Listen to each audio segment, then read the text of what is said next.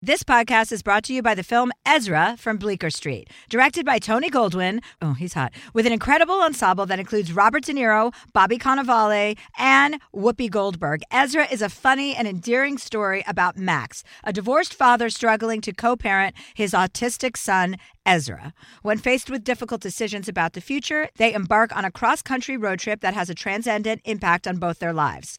Deadline calls Ezra a touching testament to the power of love. In theaters, May 31st. Here's an important life tip. It is absolutely essential that you always know where to find a delicious sandwich at a moment's notice. Usually the answer is as easy as Jimmy John's. You know you're always getting some good sandwiches because they make them with fresh baked bread, premium quality meats, and hand-sliced veggies. Like their Italian nightclub made with salami, capicola, ham, and provolone. Everybody loves that one. So if you're looking for the sandwich of sandwiches, order on the Jimmy John's app or online at jimmyjohns.com today. Probiotics can be an important part of your daily routine, and they certainly are a part of mine, but sometimes they are a hassle to take. Nature's Way Women's Probiotic Pearls are just what they sound like, adorable little pearls that couldn't be easier to take. They're tiny, but still pack a punch, supporting both digestive and vaginal health. To learn more, visit naturesway.com/pearls and use code Chelsea10 at checkout for 10% off any Pearls probiotics. Terms and conditions apply, valid through July 31st.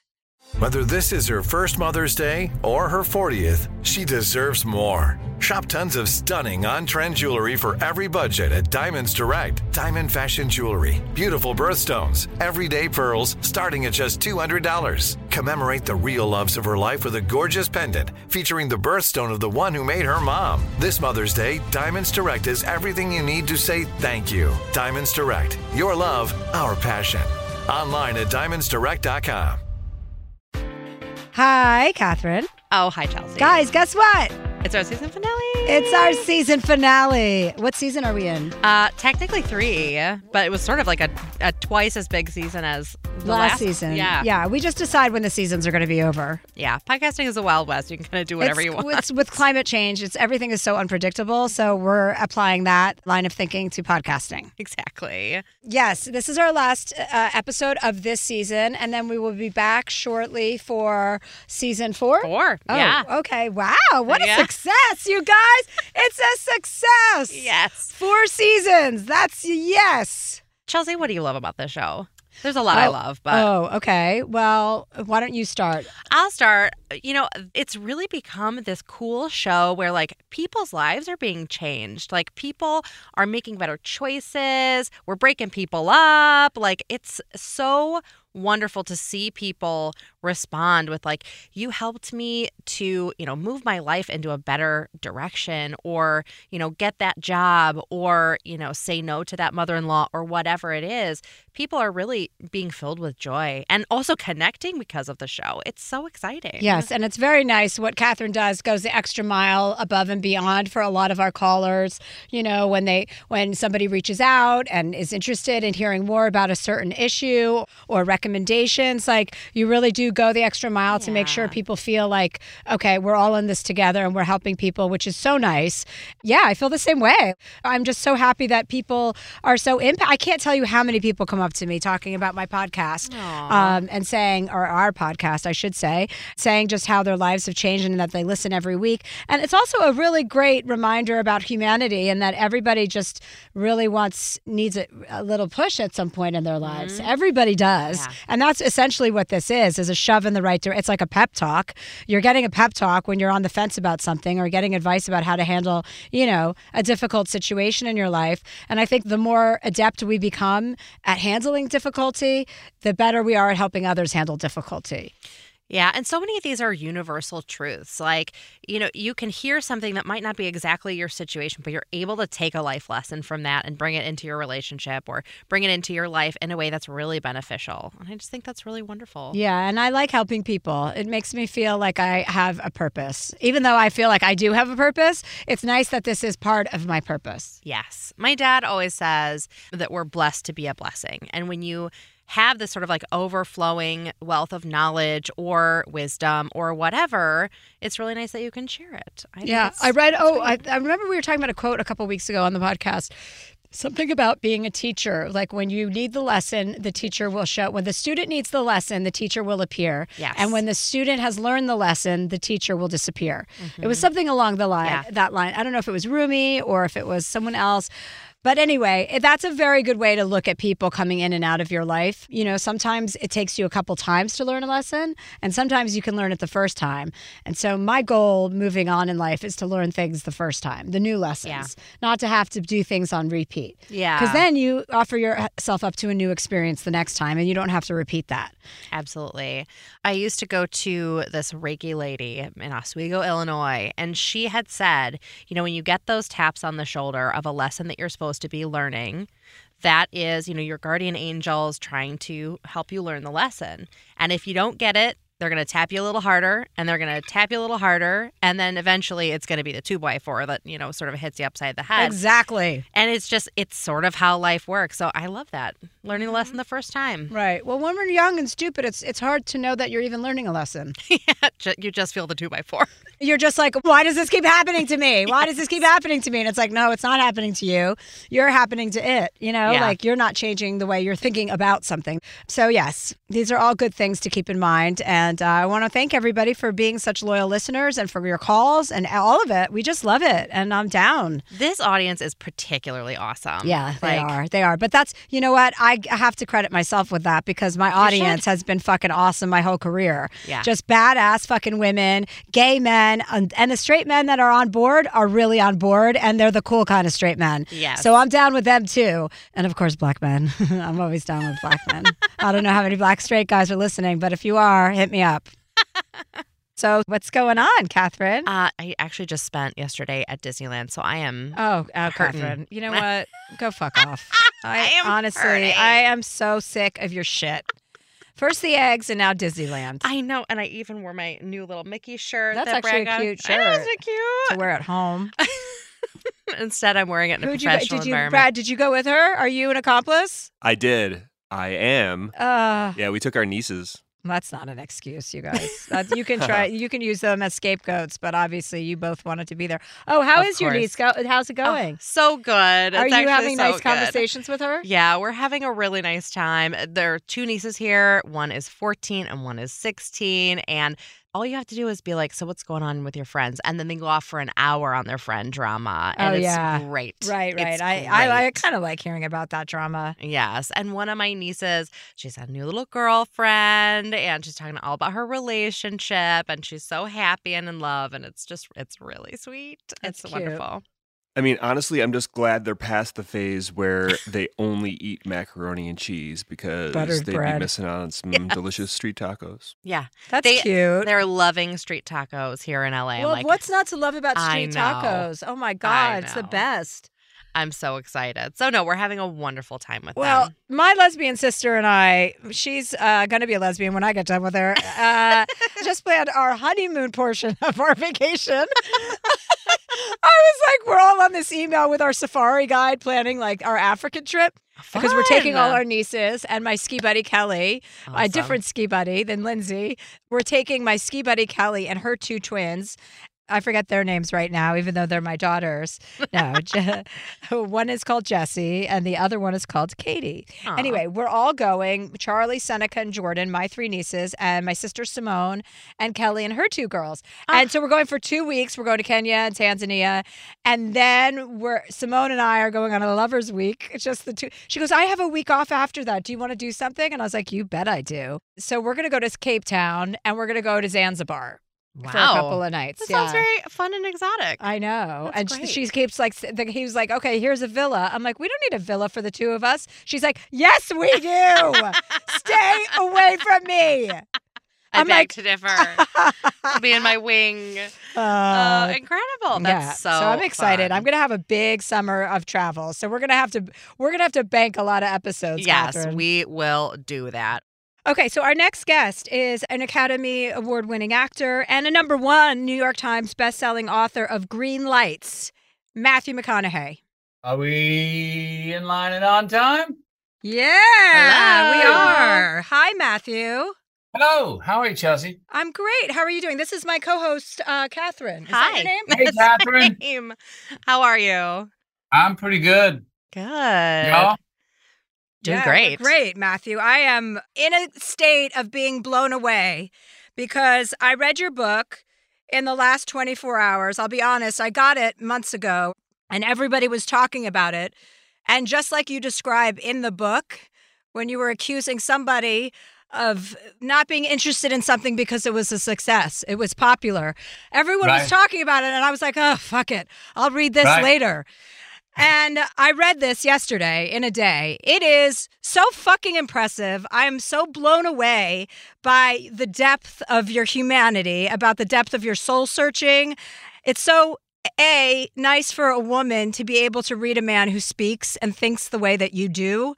We need more of that, absolutely. And the fact that you are just so in touch with yourself is really remarkable. Wow. Cool. Thank you. That feels good to hear that. I promise you.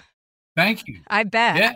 Yeah, the success of your book must have been a huge boon to you to get all of this out on paper. I mean, how did it feel to get that kind of feedback and that kind of reaction from everybody? Well, you put something out, you don't know if it's going to stick or not. And I remember when I started writing it, I was actually found myself writing to try and impress you or an audience, right? And then all of a sudden, after a couple of weeks, I was like, that's not the way. I got to do it, make it as personal for me as possible, and hopefully make it as entertaining as well. And then if it sticks, it sticks. And I got lucky. It hit a nerve with some people. So the reactions that I've found in travels and in emails I've gotten from around the world to say, hey, I saw myself in your stories. Hey, I'm taking more risks to do things in my life that I was afraid to take before. Hey, I'm going to laugh this time when I step in shit instead of thinking, oh my God, it's a crisis. I'm going to come across some cautions in life and I'm going to blow through them when I should, not give a crisis so much credit. Or I'm going to slow down and take a little inventory. Just to hear the feedback, it was, when you put something out, you have in your mind what you hope a reaction will be. And if someone says it, you don't say it out loud, but if someone says that back to you, you're like, yes, that's what I was hoping. And I got a lot of that from the book. And that felt really cool. I mean, the writing of it for me was, I'm not a guy who looks in the past. I like to go forward and, hey, what's in the background, what's behind in the rearview mirrors in the rearview mirror. So to go back and look at who I was and how I got here was fucking embarrassing. I had a lot of shame. I was like, oh my God, I can't believe you did that, this, and that, and the other. But after a few weeks writing, I started to laugh at that shit and started to giggle and was like, well, no shit, man. He's perfect. Yeah, you screwed up. Put that one in there too.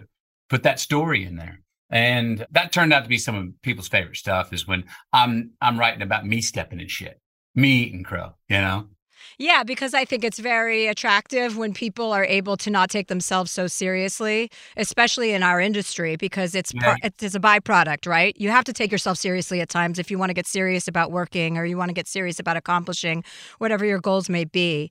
So to take yourself seriously and also at the same time not take yourself seriously enough that you can't expose the shortcomings or the embarrassments or the self-recrimination. Yeah. Yeah, I call that, hey, I think we should take it all seriously, especially the comedy, especially the screw-ups. Take them seriously, too, and just own them and go, yeah, I take that, the comedy of my own life seriously, too. So let's put that up. I take the times when I eat crow or fall on my ass pretty seriously, too, and let's just put that out there as well. You've written, you put something down on a page and you're directing, you're writing. You're the main character. It's cleansing. I mean, it clears up a lot of things. I found out that I remembered a lot more than I gave myself credit for. Meaning I saw things that I wrote down when I was 15, 20, 25 and was going like, oh, you're essentially the same guy, the same person. You've evolved, I believe, I hope so, McConaughey, but you're essentially the same person. Oh, you do remember that. Even though I always like to say this, I write things down so I can forget them. So they'll be there. You never do that at a dinner table. And I know when I pull out my phone and I always have to go, hey, I'm not writing somebody else that's not here. I'm actually writing a note of something you just said. And then I'll show it to you and you go, Chelsea, did you say that? And you're like, yeah, I did. I'm writing that down so I can forget it and be present in the situation again. Because if I don't write it down, I'm going to be thinking the whole dinner, don't forget that thing she said. Don't forget that thing she said. And so there was a lot of freedom for me and writing the damn thing and putting it out there. Matthew, are you sitting in front of two flags right now? Yes, we have an American flag and a Texas flag. I love it. State and country. I love it. Well, you were supposed to become the governor of Texas at some point, right? I wasn't supposed to become. I considered getting in that run. And then decided no, not for you. No, I don't think that's where I can be most useful right now. I'm having too good of a time. I got 3 kids, 14, 13, 10, and the adventures we're going on, I'm not going to get them again. And right now, I'm enjoying being a dad, family man. Everyone says it, but it's true. I got 7 more years, and then they're out on their own, hopefully. And then everyone says, get what you can while they're in the house, because it doesn't come back. You don't get the time again. Yeah, well, one of the things that you talk about very emphatically in your book is becoming a father. That was one thing you knew about yourself. You say is that you knew you wanted to be a father. And that's also a very nice thing to hear a man say, to be that passionate about it. And when you talk about your family, it feels like, we have our first nature, our personality that we're born with, and then we have our second nature, our experiences and the people who raise us. And your family sounds A, fucking fun, and B, like you'll never get away from them for your life. You are part of that ecosystem. Oh, yeah. And that it had such huge influence on you, your father, your values, your morals, your mother, everything that you've been through. And now as a parent to try and redistribute that, right? Yeah. That wealth of knowledge, but in a better way, I'm assuming, right? You think you can do almost a better job. Trying to. How is that going for you? I'm happy to say I think it's going pretty well. Not making straight A's, but I think it's going pretty well. I got some considerate children. Hopefully they can get out of the house confident, having an idea of who the hell they are and who they're not. Hopefully they can be conscientious. I'd like to talk about being a Renaissance man or a Renaissance woman to my daughter. But hey, surf in the morning, conduct the orchestra at night. Be able to go from shirtless and no shoes in the mud to a tuxedo in the same day and feel at home in both those places. We're filling their passports, which, as you know, I think is one of the best resumes someone can have. You see a full passport, you got a pretty good idea that person has some wisdom of how the world works and how humanity rolls, We got, like I said, 14, 13, 10. We're just getting into those teen years. That's a whole new roller coaster. More rhyme, no less reason. And then when you have kids, I noticed early on that it's more DNA than I thought. Meaning I thought it was, before I had kids, I thought it was more the second thing, environment, culture, what you're raised around. And I noticed early on that, these young people are who they are. I can shepherd them. I can nudge them. I can put in front of them what lights their fire and try to keep them from hurting themselves too bad. But other than that, they are who they are. And so I've had to, I use this line when it comes to discipline in the family. I'm treat you all fairly, but I'm not going to treat you all the same. And it's a pretty fun one. We have a good time. With the 14 and 13, I'm getting to that age where I'm starting to become their buddy a little bit, which is cool. Meaning like my daughter will call me over and go, hey, I want to talk to you about this thing. And we can just talk. Where I'm not teaching, I'm not talking as the parent, we're just jiving. Or my son can go, flipped on like a NPR the other day and didn't want to listen to music, wanted to listen to news. I'm like, at 14, I'm like, what'd you get out of this talk? He's listening to podcasts and stuff. I'm going, okay. So I'm becoming buddies with the older two right now, which is nice. Yeah, I think that's the thing that always has scared me about parenting is having to be a teacher for so long. That always has been like, oh, God, so many questions that I probably don't have the accurate answers to. Well, and the other thing is you get that thing that happens as parents is they'll ask you that question. Like, for instance, I got one in the book where my eldest son comes to me and goes, why is it, before Camille and I were married, he comes to me and goes, why isn't Mama a McConaughey? Well, those questions where as a parent, you go, I better have a fucking good answer for this because what I say right now is going to be branded in their mind. Or they ask you a big world question and you go as a parent, and you may be tired. you may have had a couple of drinks. It's late at night and you go like, whoops, I better have a good answer for this one because what I say right now, they're going to remember forever.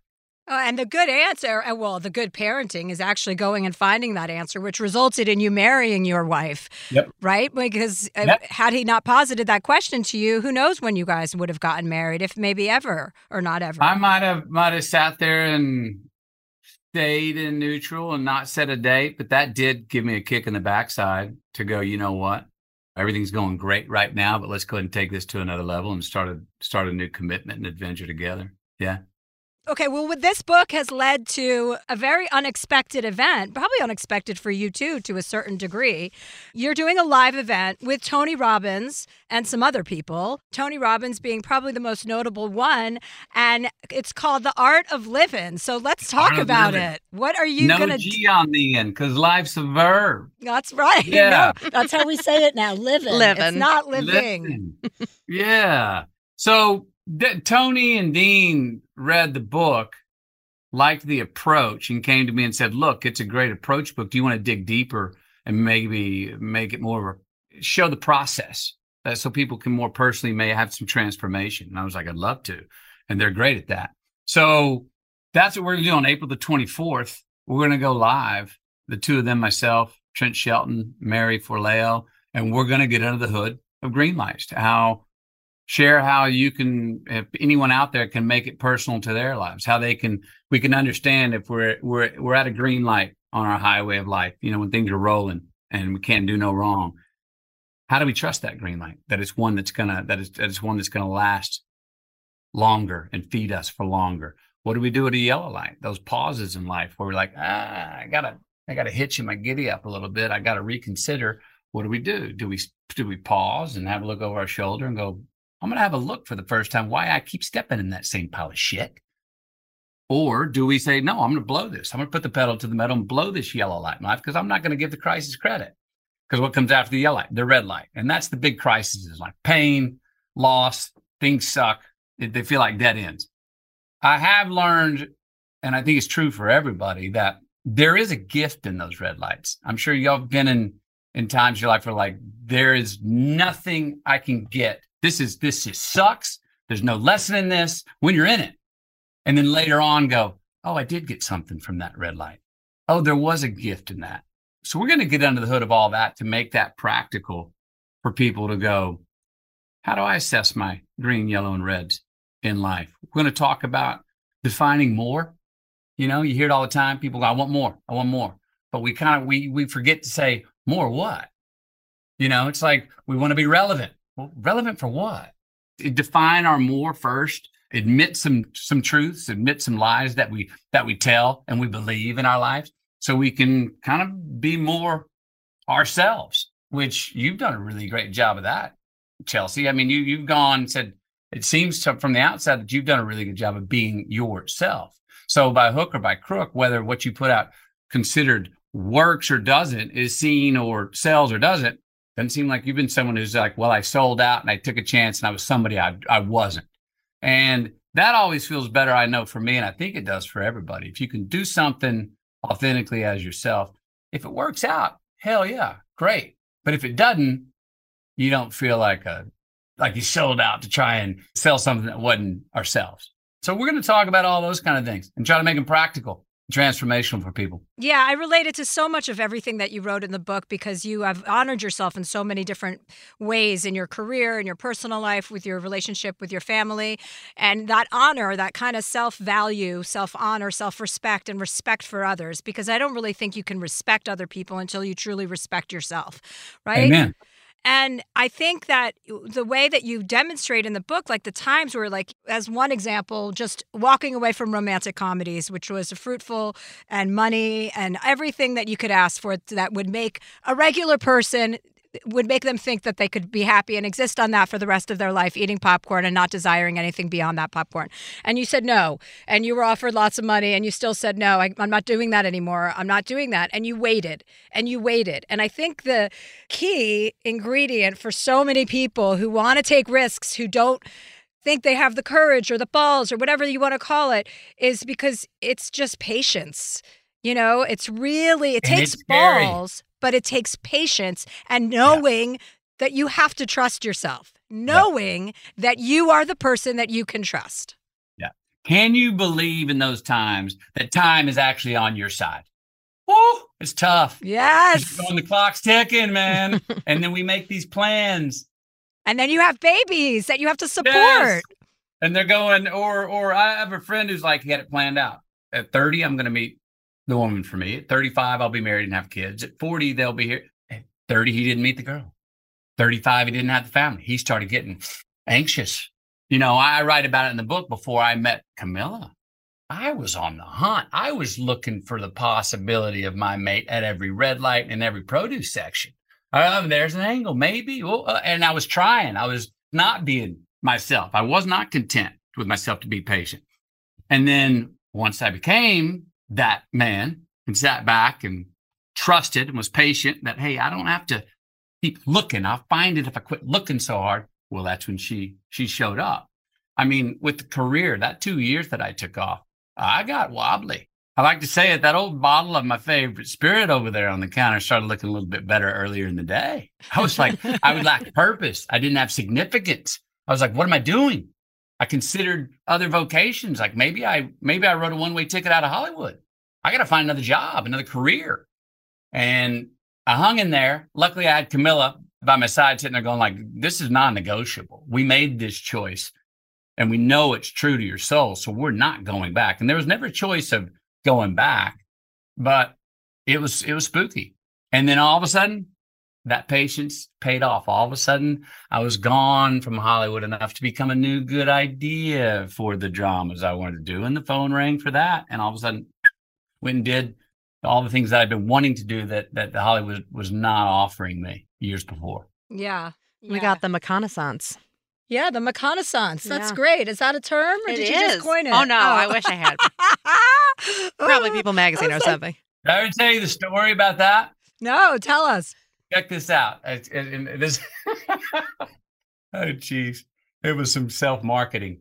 So I'm at Telluride, and I think I was there with the movie I'd done, Mud and something else. And the guy in this interview was going, I mean, you're like on a roll right now, man. You did this and this. It's like it needs a name or something. I went, yeah, I was talking to this guy a minute ago, and he actually called it the reconnaissance. That's incredible. I threw it out there, right? And he goes, reconnaissance. I love that. You like that? I go, yeah, it sounds good, man. So I snuck it in there, and son of a bitch, it didn't stick. Oh, no. So I made that up in one interview, and it stuck. I gave it a little song title, a little album cover. I like the idea of coining a phrase about yourself. I like that a lot. And also, like, most people can't give themselves a nickname, but No, you deserve, yeah. But it stuck. I got the wink. Yeah. I love it. Okay, well, Matthew, first let me ask you something before we start with our callers. Have you been to therapy? No, Wow. I've not been to therapy. I got nothing against therapy. I was writing about this yesterday. So we go to therapy, and again, I got nothing against it. I've seen it really work for people, and I might want to go and need to go later in my life. But we go to therapy and we learn to get objective about ourselves, right? We go to therapy and we learn to see like, hey, or who we think we are, what we're actually putting out, is what we're putting out there. Is that what the world's receiving? Or is there a big gap between those? You know what I mean? Are we living a life where the rubber meets the road? And it's great because you get an objective sort of third eye, a Google eye to the world of what we're doing. But I do think we have to watch with too much objectivity of awareness of like, well, how is what we're doing landing? Well, how is it being received? We have to watch because it's good if it leads us back to being more subjective. Meaning, what's great is when you're not even being objective at all. You're just being the subject in your life, and you're just doing it, and it happens to be reciprocating. That's green lights in life. That's great when it rolls that way. And we all need to hop back and go, hey, let's be considerate and have a little check out context to the situation. That's that awareness of objectivity. But I do think we have to watch the rabbit hole of going and trying to be too objective for too long, that we forget to be the subjects in our life. Mm. So if therapy leads us back to being a better subject, a better individual, without being sort of even conscious of what we're doing or what we're doing, how it's landing, I think it's very helpful. Yeah, I hear what you're saying, because when you have too much self-awareness, it's almost like you're not even in the moment because you're analyzing everything you're doing and how it's being perceived by others. That's definitely a struggle I had coming out of therapy. I'm like, fuck, I mean, when am I going to be able to go back to me instead of making sure everyone's okay around my behavior? It can just be paralysis of analysis almost. It can immobilize us. I mean, look, I got a mother who 91, and she's a great example of the value of denial if you actually commit to it. Okay. If you really commit to it. And look, she's not shallow. She is not a shallow person. But I asked her about 4 years ago, she's a wild ass rebel outlaw. And she was doing all these things that were the opposite of what she had raised me and my two brothers to do. I was like, Mom, come on. No one forgives themselves quicker than you. I was like, don't you have anything at the end of the night where you go, oh, I need to do that better. I need to work on that. And she was like, oh, honey, every night I go through a mental list, 25 things, the things that I could do better, things that I want to improve on. I go, okay, good. She goes, Matthew, but the thing is, when I wake up in the morning, I forgot them all. And she just rolls like that. And like I said, she's not shallow, but there's a beauty in her inconsideration. What bruises others tickles her. And she is proof that there's a loophole in the golden rule. Doing to others, you would have them doing to you. Well, not everyone wants to do what you want to do, but she just 91, she just rolls. And she's been doing that kind of all her life. And it's pretty awesome to see that simplicity because she's not objective at all. She takes no context. She has a lack of consideration. And it can be a real pain in the ass sometimes, but 98% of the time, it's like, go, girl, go, get it. Keep doing what you're doing. Yeah, she's a real renegade, as your father was as well. Yeah. Okay, so on that note, we are going to, Catherine, you're going to tee up what we have in store for Matthew today. Yeah. Absolutely. We've got some crises of conscience in here. We've got some confidence issues, some what am I doing next in my life? Okay. So we'll take a quick break and we'll be right back. This podcast is brought to you by the new film Ezra from Bleecker Street, directed by Tony Goldwyn and with an incredible ensemble cast that includes Robert De Niro, Bobby Cannavale, Whoopi Goldberg, Rose Byrne, Rainn Wilson, and Vera Farmiga. Along with newcomer William A. Fitzgerald, the film is an endearing and often funny story about Max, a divorced father and stand-up comedian living with his father and struggling to co-parent his autistic son, Ezra. When forced to confront difficult decisions about the future, Max and Ezra embark on a cross-country road trip that has a transcendent impact on both their lives. Ezra is an endearing and often funny exploration of a family determined to find their way through life's complexities with humor, compassion, and heart. An official selection of Deadline calls the film a touching testament to the power of love. IndieWire says it's funny and moving, and according to Next Best Picture, Ezra approaches autism with heart and authenticity. Only in theaters nationwide, May 31st. Here's an important life tip. It is absolutely essential that you always know where to find a delicious sandwich at a moment's notice. Usually the answer is as easy as Jimmy John's. You know you're always getting some good sandwiches because they make them with fresh baked bread, premium quality meats, and hand-sliced veggies. Like their Italian nightclub made with salami, capicola, ham, and provolone. Everybody loves that one. So if you're looking for the sandwich of sandwiches, order on the Jimmy John's app or online at jimmyjohns.com today.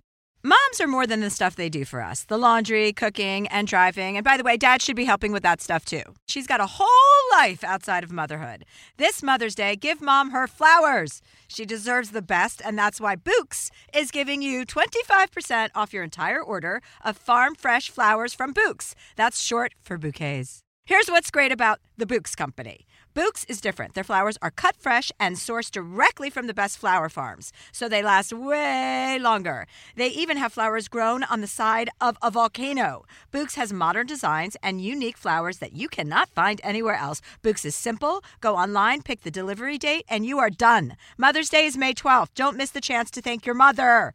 Order your Bouqs now. And with 25% off, you can send some to mom, wife, aunt, and even grandma. So go to Bouqs.com and use promo code Chelsea, CHELSEA, for 25% off. That's BOUQS.com, promo code Chelsea.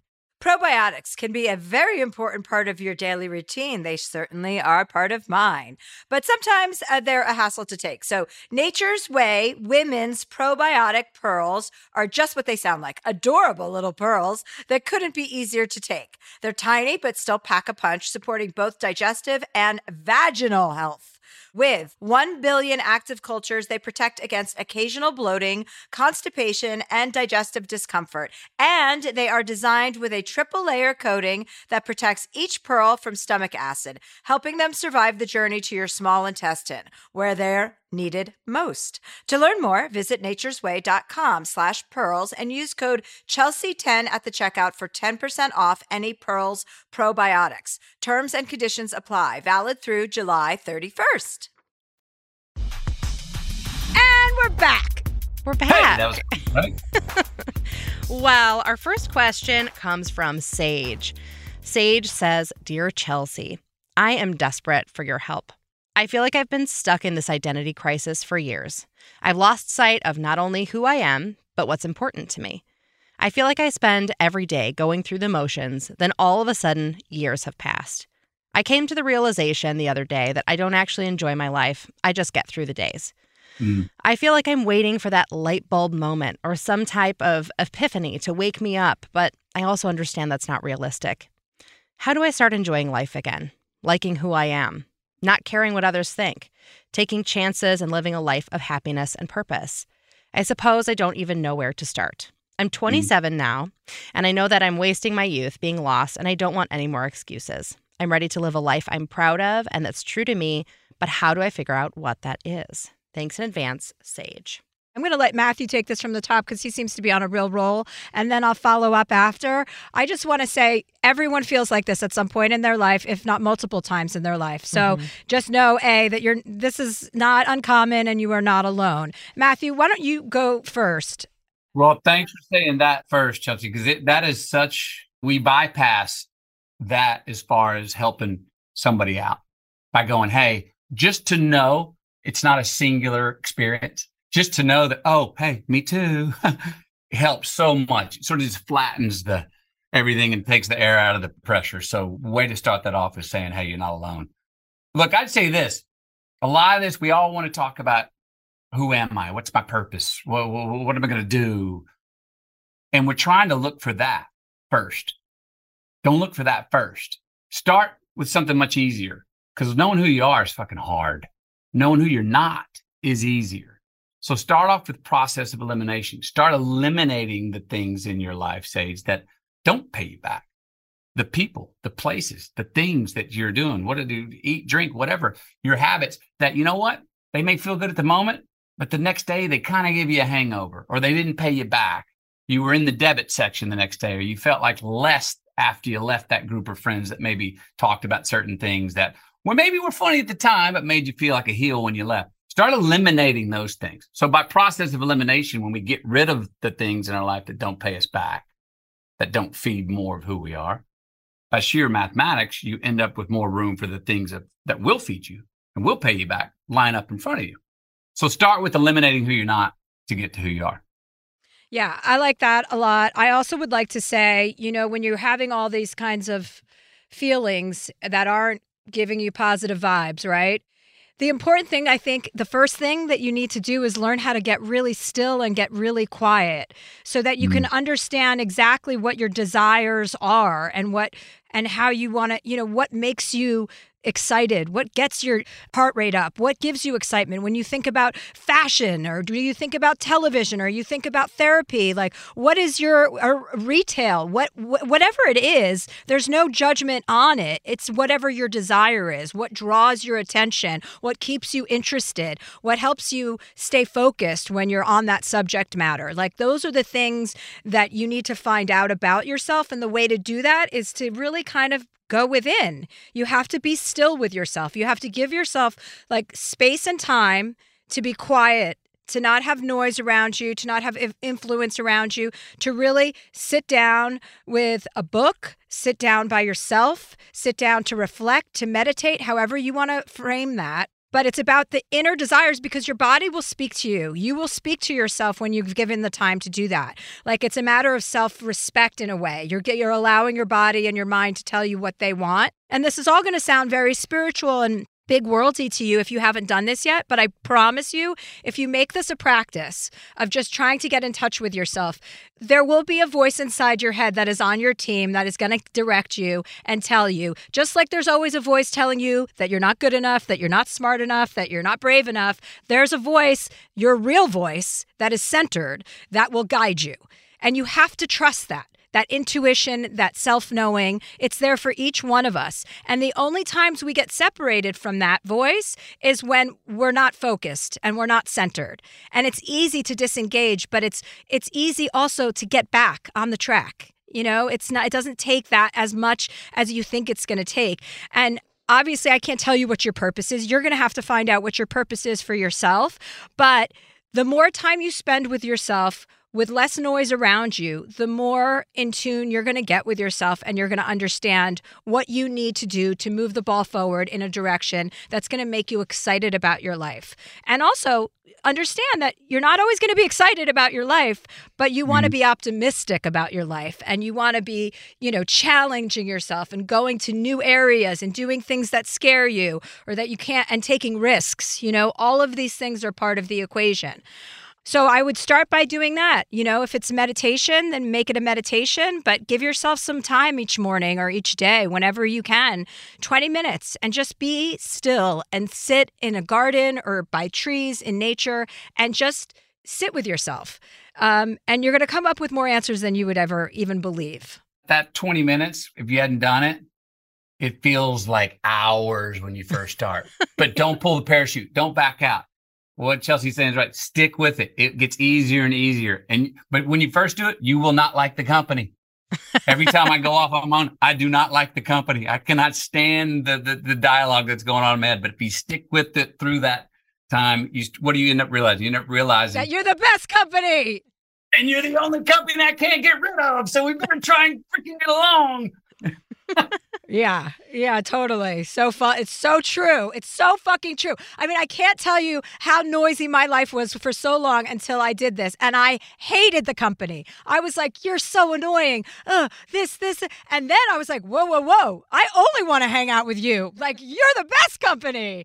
Even when I go skiing now, I'm like, I try not to let my friends know. Like when I'm in my ski house, I try not to let my friends know because I want at least a few runs by myself. And they can never understand why I want to ski alone. I'm like, because it's fucking more fun to be by myself sometimes than to be around other people.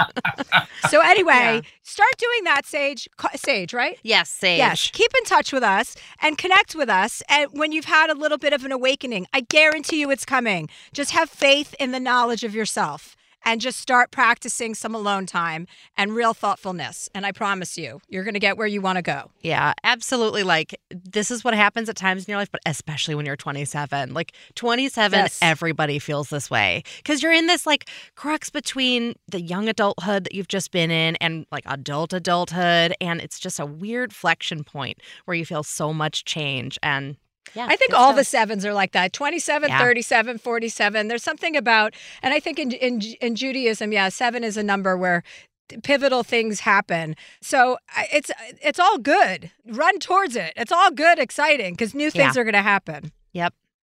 Well, our next question comes from Sean. Sean says, Dear Chelsea, I'm a 37-year-old flight attendant from Kansas City, Missouri. It goes without saying that I am, of course, gay. I've been a flight attendant for 5 years, and people always say, oh, what a dream job, or that's what you were meant to do. I enjoy the perks of my job, but have you met people? I have to deal with almost 300 of them for 8 hours inside an aluminum can. No one dreams about that. Sure, being in Paris or Amsterdam weekly is great, but I know this is not viable for the long term. I've thought about taking flight lessons to become a pilot, but that still feels like settling. Several years ago, some friends who did stand-up informed me that I was funny. I legitimately had no idea due to my penchant for thinking I have no valuable skills. They asked me to do a little set at their show, and I agreed. Well, I killed it. I felt like I was in the right place for the first time. They laughed when they were supposed to. They clapped. It was amazing. I did it again, and I didn't do as well, but still pretty good. Now, it's been years since I've done it because I'm so scared of being disliked. I would be stuck doing open mic nights in Kansas City. I'm scared of not only doing poorly, but I'm also nervous about the rednecks hating me just because I'm gay. Plus, I'm burnt out, so I just don't feel funny or creative.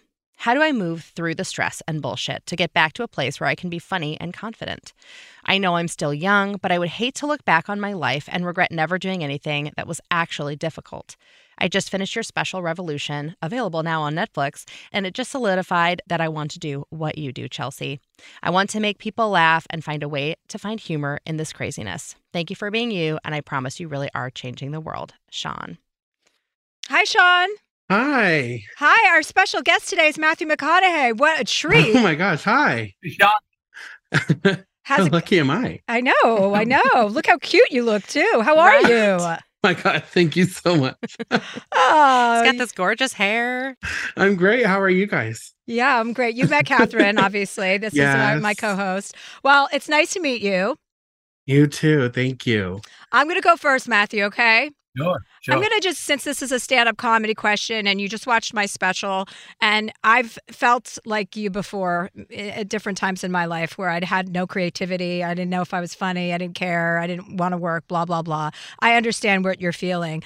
You have to understand, A, how lucky and fortunate you are to know what lights you up.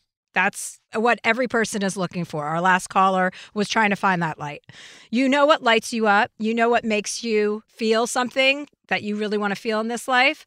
And that's the biggest thing. You know what I mean? You know that. Now you just have to walk that avenue to get where you're going. And that's easier than you ever thought it was. Yes, you're going to bomb. You're going to do badly. People aren't going to always like you. That's not the point. The point isn't to get everybody to like you or to succeed all the time, because there's no growth or learning in either of those things. That's just a cherry, you know, like that's, oh, great, I have that moment. It also doesn't last forever. The idea is to get really just better incrementally at something. And in order to get better at something and to make a career out of it, you need to fucking start doing it. So you have to start performing. It doesn't matter if there are rednecks. It doesn't matter if there are people that don't like gay people. It doesn't matter. You know, that's even a better challenge, to get the people that won't necessarily be predisposed to liking you to like you. You know what I mean? You're going to be surprised. Right. A lot of those people are going to like you, and you're not going to believe it. But in order to do that, you just have to start the action. And you're a flight attendant. It's a great way to practice material on people. You have new people revolving through your door, or your aluminum can, as you say, which is a very apt description. I don't know how the fuck you guys do that. I don't either. But you have an audience to play with at all times. So you can be practicing your material at all times. Like, you have all these advantages, I think, that you're looking at as disadvantages, and they're not. Right. That makes sense. Sean, where Chelsea's saying you've got an audience on that aluminum can, sounds like you also have a huge source of your particular comedy.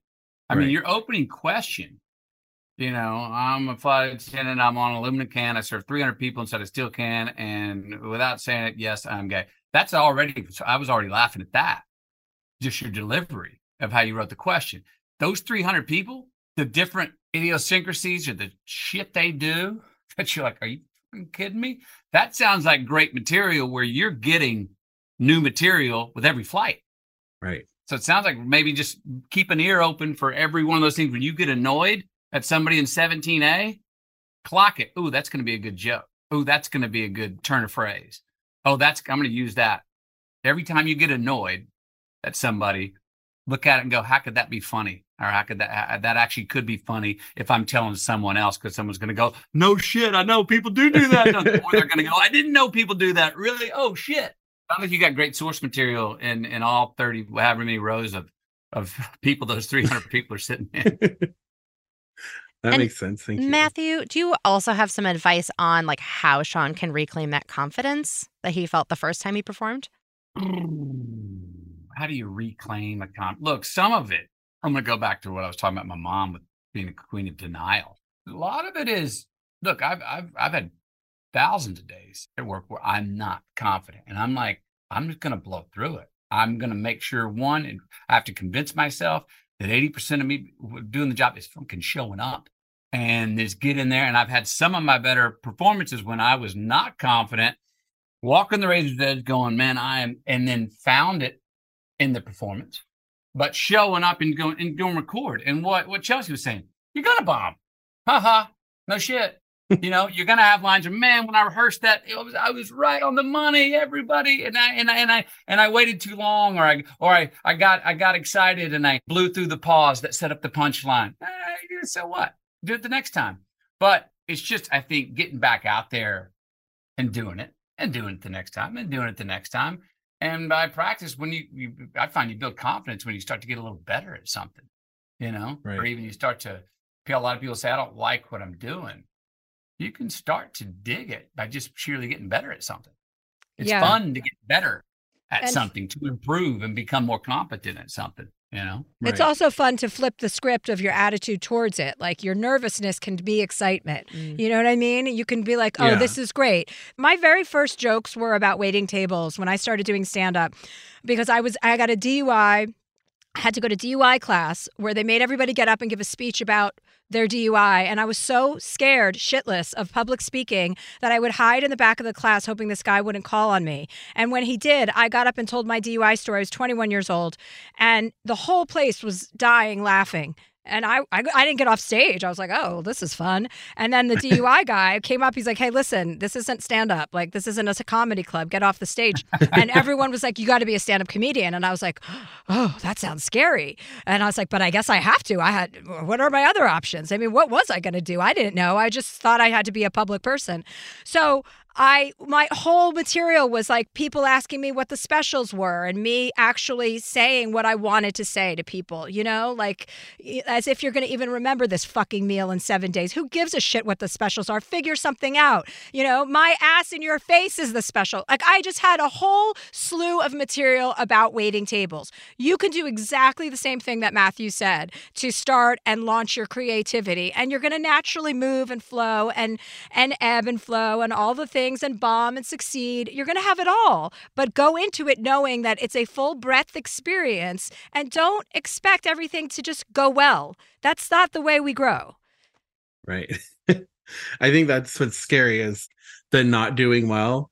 I think because the first time I did stand up, they introduced me and the crowd was applauding and I got up on stage and the very first thing I said was, I kind of expected that to last a little bit longer. And they started applauding again. And I was just like, oh shit, they're doing what I tell them to do. And so it's like this high. And I'm like, I don't want to what if I would have said that? And then they were just like, yeah, well, it's not going to last longer. Yeah, but what if? Because there's so many millions of other people that have your desire and are doing it. Do you know what I mean? Maybe not millions, but thousands definitely that are doing it. Yes. How much of stand-up is entertaining yourself? A lot. A lot. I mean, when you think that joke's funny, by hook or by crook, F them, the crowd, if they laugh or not. A lot of times it becomes funnier to them because you enjoyed that joke. You think it's funny, right? Yeah, for sure. It's hard to if you don't get the reaction, it's hard to relax and go, yes. All right, nobody laughed at that one. Well, I'm going to clap for myself. Whatever that is, I mean, how much a lot of it is entertaining yourself? Well, a lot of it's entertaining yourself, but it's also a practice of I tell stories all the time in my personal life. And when I see that they get a big reaction, I'm like, oh, that's a story for the stage. If, my stand-up is very personal, your stand-up may be very joke oriented, but I think anything that comes from your personal truth is valuable to creativity. You don't want to pretend you're someone you're not.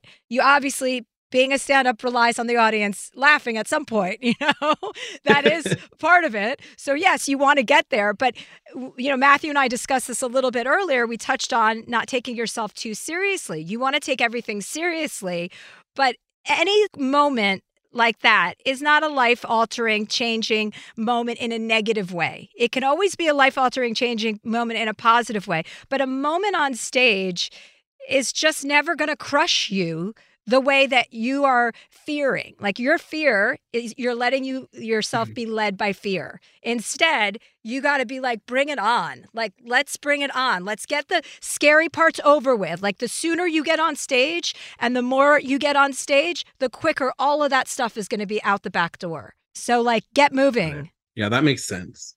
You know what I mean? Like, is there somewhere you can go do a set, like a stand-up comedy club where you live? Yeah, there's a ton of places here in Kansas City that have there's weekly open mic nights and stuff. Yeah. Yeah, do it. Just start doing it. Make us a commitment that you're going to do it. What? This week? Next week? When can you get on stage? Yeah, I can do next week. All right. Make that commitment to us and yourself and go do it. Okay. Let me tell you one thing that my mentor, Penny Allen, my greatest mentor, this woman of 19 years told me, and it was so liberating. before I'd go to every job, and then every morning at work, what I tell myself, Connie, I dare you to screw up. I dare you to screw up. Dare yourself to screw up. Watch how I found that I screwed up less when I dared myself to screw up. I dare you to eat shit here. It just kind of like popped the bubble, and so much pressure was off. If I give myself that dare. So try and screw up. There you Okay. I like that. Yeah. Even if it goes badly, it's 5 minutes in the beginning. Yeah, So even it if it's doesn't matter. it'll end. It's just the only thing that matters is you making the step in the right direction of what's going to really fill your soul up. And it sounds like you know what that is. Look at that as a gift instead of a negative and just run towards it. And anytime you have a bad set, that's like great. Because when you have a bad set, the next one's always the best one. I speak from experience. Yeah, you do.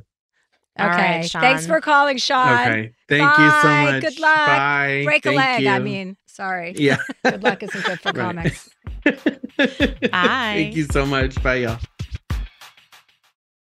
This podcast is brought to you by the new film Ezra from Bleecker Street, directed by Tony Goldwyn and with an incredible ensemble cast that includes Robert De Niro, Bobby Cannavale, Whoopi Goldberg, Rose Byrne, Rainn Wilson, and Vera Farmiga. Along with newcomer William A. Fitzgerald, the film is an endearing and often funny story about Max, a divorced father and stand-up comedian living with his father and struggling to co-parent his autistic son, Ezra. When forced to confront difficult decisions about the future, Max and Ezra embark on a cross-country road trip that has a transcendent impact on both their lives. Ezra is an endearing and often funny exploration of a family determined to find their way through life's complexities with humor, compassion, and heart. An official selection of Deadline calls the film a touching testament to the power of love. IndieWire says it's funny and moving, and according to Next Best Picture, Ezra approaches autism with heart and authenticity. Only in theaters nationwide, May 31st. Here's an important life tip. It is absolutely essential that you always know where to find a delicious sandwich at a moment's notice. Usually the answer is as easy as Jimmy John's. You know you're always getting some good sandwiches because they make them with fresh baked bread, premium quality meats, and hand-sliced veggies. Like their Italian nightclub made with salami, capicola, ham, and provolone. Everybody loves that one. So if you're looking for the sandwich of sandwiches, order on the Jimmy John's app or online at jimmyjohns.com today. Moms are more than the stuff they do for us. The laundry, cooking, and driving. And by the way, Dad should be helping with that stuff too. She's got a whole life outside of motherhood. This Mother's Day, give Mom her flowers. She deserves the best, and that's why Bouqs is giving you 25% off your entire order of farm fresh flowers from Bouqs. That's short for bouquets. Here's what's great about the Bouqs company. Bouqs is different. Their flowers are cut fresh and sourced directly from the best flower farms, so they last way longer. They even have flowers grown on the side of a volcano. Bouqs has modern designs and unique flowers that you cannot find anywhere else. Bouqs is simple. Go online, pick the delivery date, and you are done. Mother's Day is May 12th. Don't miss the chance to thank your mother. Order your Bouqs now. And with 25% off, you can send some to mom, wife, aunt, and even grandma. So go to Bouqs.com and use promo code Chelsea, CHELSEA, for 25% off. That's BOUQS.com, promo code Chelsea. Probiotics can be a very important part of your daily routine. They certainly are part of mine. But sometimes they're a hassle to take. So Nature's Way Women's Probiotic Pearls are just what they sound like. Adorable little pearls that couldn't be easier to take. They're tiny but still pack a punch, supporting both digestive and vaginal health. With 1 billion active cultures, they protect against occasional bloating, constipation, and digestive discomfort. And they are designed with a triple layer coating that protects each pearl from stomach acid, helping them survive the journey to your small intestine, where they're needed most. To learn more, visit naturesway.com/pearls and use code Chelsea10 at the checkout for 10% off any Pearls probiotics. Terms and conditions apply. Valid through July 31st. We have one other caller. Her name is Carrie. A friend of about 16 years has recently professed his love for me. I've known he's had a crush on me for a long time. He always tells me I'm his type. With his recent admission of being in love with me, I thought, sure, why not? Let's try it. I warned him that he's setting himself up to get hurt and that I may never get the feelings for him he has for me, but he wants to try anyway. I told him I can't just flip a switch from friendship to relationship, so I asked him to court me, and he's been trying really hard. The trouble is, he's not my type. I don't really have a strong physical attraction toward him, but the person he is and the time we spend together, I love. I'm a bit of a disaster with dating and have been single most of my life. I'm 48. My longest relationship of 3.5 years was with a woman, though I don't identify as a lesbian, it just felt right at the time. I don't know what it is with men. I just seem to find fault in all of them and end up breaking up with them. So Carrie told me that they dated for about a month and she finally kissed him, or they kissed, and she got the ick and didn't want to continue. But I think the bigger issue that came out of the conversation is that Carrie's having trouble finding chemistry in general with other people that she's dating. So I thought we could explore that, explore what's wrong with the vibes and what's going on there. Okay. Yeah. Hi, Carrie. Hi. Hi there. This is Matthew McConaughey. Hi, He's Carrie. our special guest Oh, today. hi. Hi. Nice Hi. to meet you. You too. Hi there. And you know Catherine, obviously you guys have spoken. Yeah, for sure. So, so she told you that it went sideways. Well, you had a kiss, right? That was it. Yeah, so we dated for almost 6 weeks. We tried the dating thing, and he was doing, because I asked him, I told him he has to court me because, I'm not just going to date him for no reason. And yeah, he finally asked me on Valentine's, can we kiss? And I said, sure. And honestly, it was like kissing a family member. Okay. Well, let's go back. You said that you have problems with intimacy with men, right? Is that what you said? Is it men, or you don't have problems like that with women? Well, it's not so much with all men. I'm kind of more of I like the wine, not the label kind of thing. That said, I've dated way more men than women. So I think with men, it's just I do have some trust issues with men. So it is harder for me to get closer to them. I also find men over 40 extremely needy. And that is like one of my least, it's so unattractive to me. So that part is hard as well. Well, I think if you have self-admittingly that you have a lot of guardrails up, it's very hard to break those down. And I think that should be your number one objective right now, because I don't think you can probably clearly even kiss this guy while you're looking for excuses to not like him. You know what I mean? And I had the last guy I dated, I was friends with for 15 years and was never attracted to him. And it took a long time. And I fell in love with him. I became attracted to him. Couldn't even believe it. I said, there's no way. And then it happened. So I don't think a kiss is definitively the end or the beginning of anything. I think that you have some work to do about being open, and not every guy is that needy. Not every guy is anything.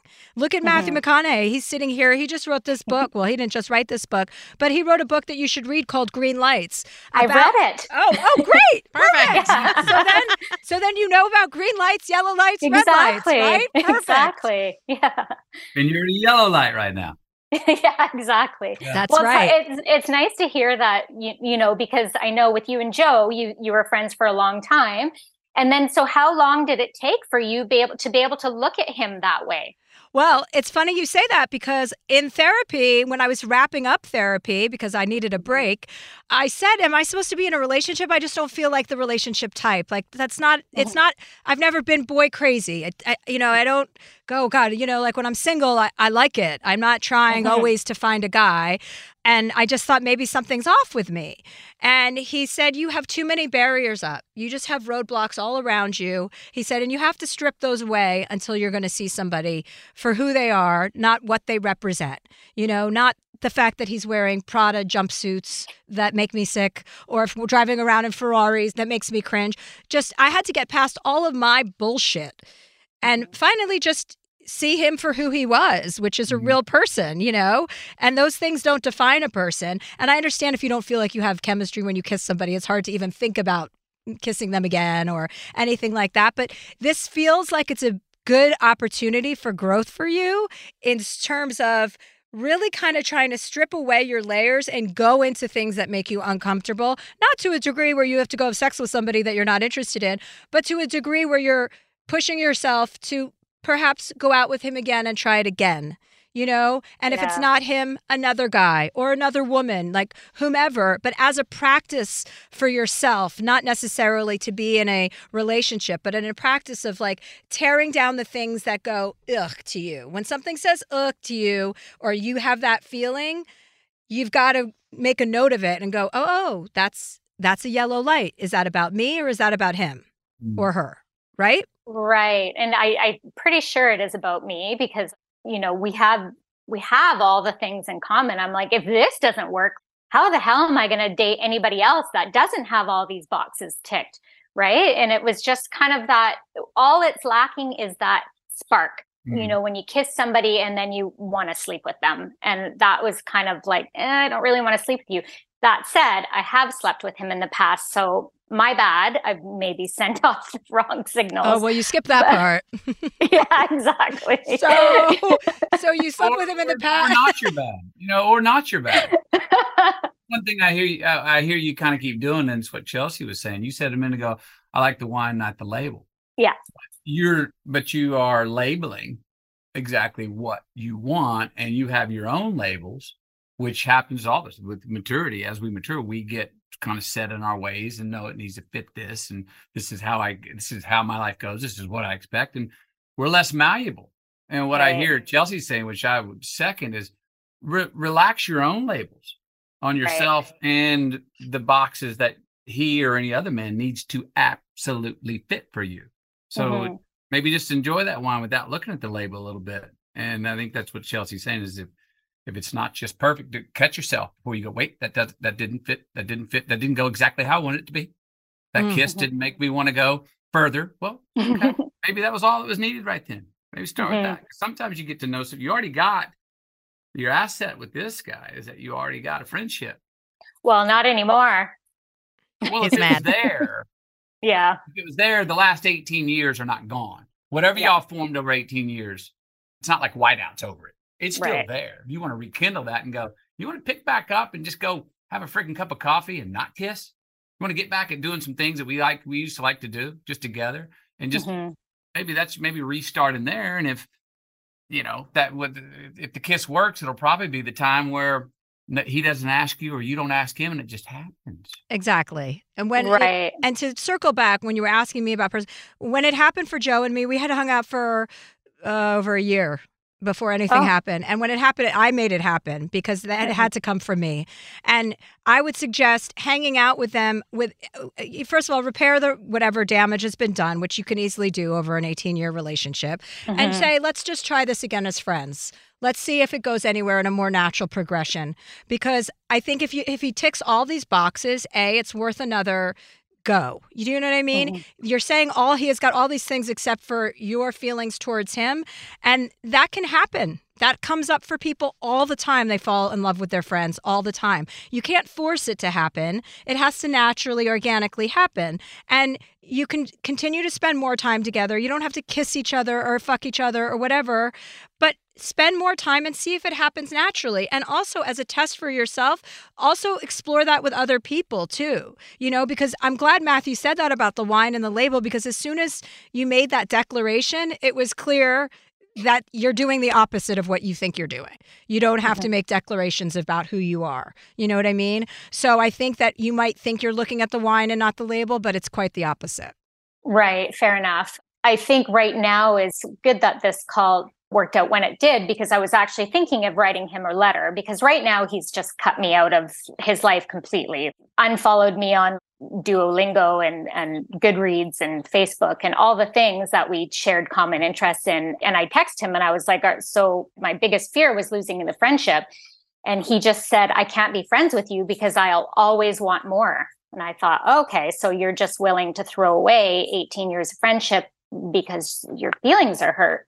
So it's like, at this point, is it crossing a line to write him a letter and just be like, hey, maybe we didn't try long enough, or I don't know at this point. Sounds like y'all are very similar. Maybe just simplify a little bit. And then if you do write him a letter, which it sounds like you should, because that 18 years, you don't want to throw that out like that was a nothing part of your life. That was real. Exactly. Whether it works out for y'all or not, that was real. You built that. You don't want to throw that out completely. I mean, I think if you do write him a letter, be considerate. I'm sure he feels like he got bruised or lost or made an advance and you had it and then you were like, nope, that's it. He probably feels a little embarrassed, a little shame, a little loss, a little less. Just maybe as a friend go, man, this is how it made you feel. I didn't mean to hurt you, but that's how I felt. This is all so damn complicated. And you want to go back a few months before that kiss and just start with when we were high-fiving and go have a cup of coffee or a walk and start right there with some simple shit and maybe cuss each other out and go, this fucking made me pissed off and this hurt me. It could be fun, you know? Yeah. Yeah, I agree with that. And I think you should definitely write him a letter, but also acknowledge his feelings. Definitely acknowledge the fact that the way he may be feeling right now. But, as an effort to retain this friendship, you can say in the hopes, I want to have these feelings for you. I'm willing to try this again, but we also have to be adults. And if it doesn't work out, then it doesn't work out. People have been turned down before and been able to maintain friendships. Obviously he needs a little bit of time to get over what he's dealing with. But I think that you should really definitely focus on some of the things that we said to you about looking within yourself and figuring out, what your stipulations and kind of roadblocks have been and kind of just try to open them up. And just kind of be open to whatever. Don't have it in your head the way that it needs to look perfectly. Right. Absolutely. Well, Carrie, let us know how it goes, okay? For sure. Thanks. Okay, Awesome. and good luck. 48's great. I just turned 48 and I'm thriving. Yeah, I'm kind of at that age where it's like, I'm not one of those people that is desperate to be in a relationship. I actually quite like being single, and that's probably part of my problem with dating is I'll start dating and then I'm like, actually single's not so bad. So yeah, I'm definitely at 48. I'm not even at 48. I'm not in a rush to get into any sort of relationship, but it would be nice. Okay. Take care. Nice to speak with you. Thanks. Okay. Great. We're running out of time, so we're going to take a quick break and we'll be right back.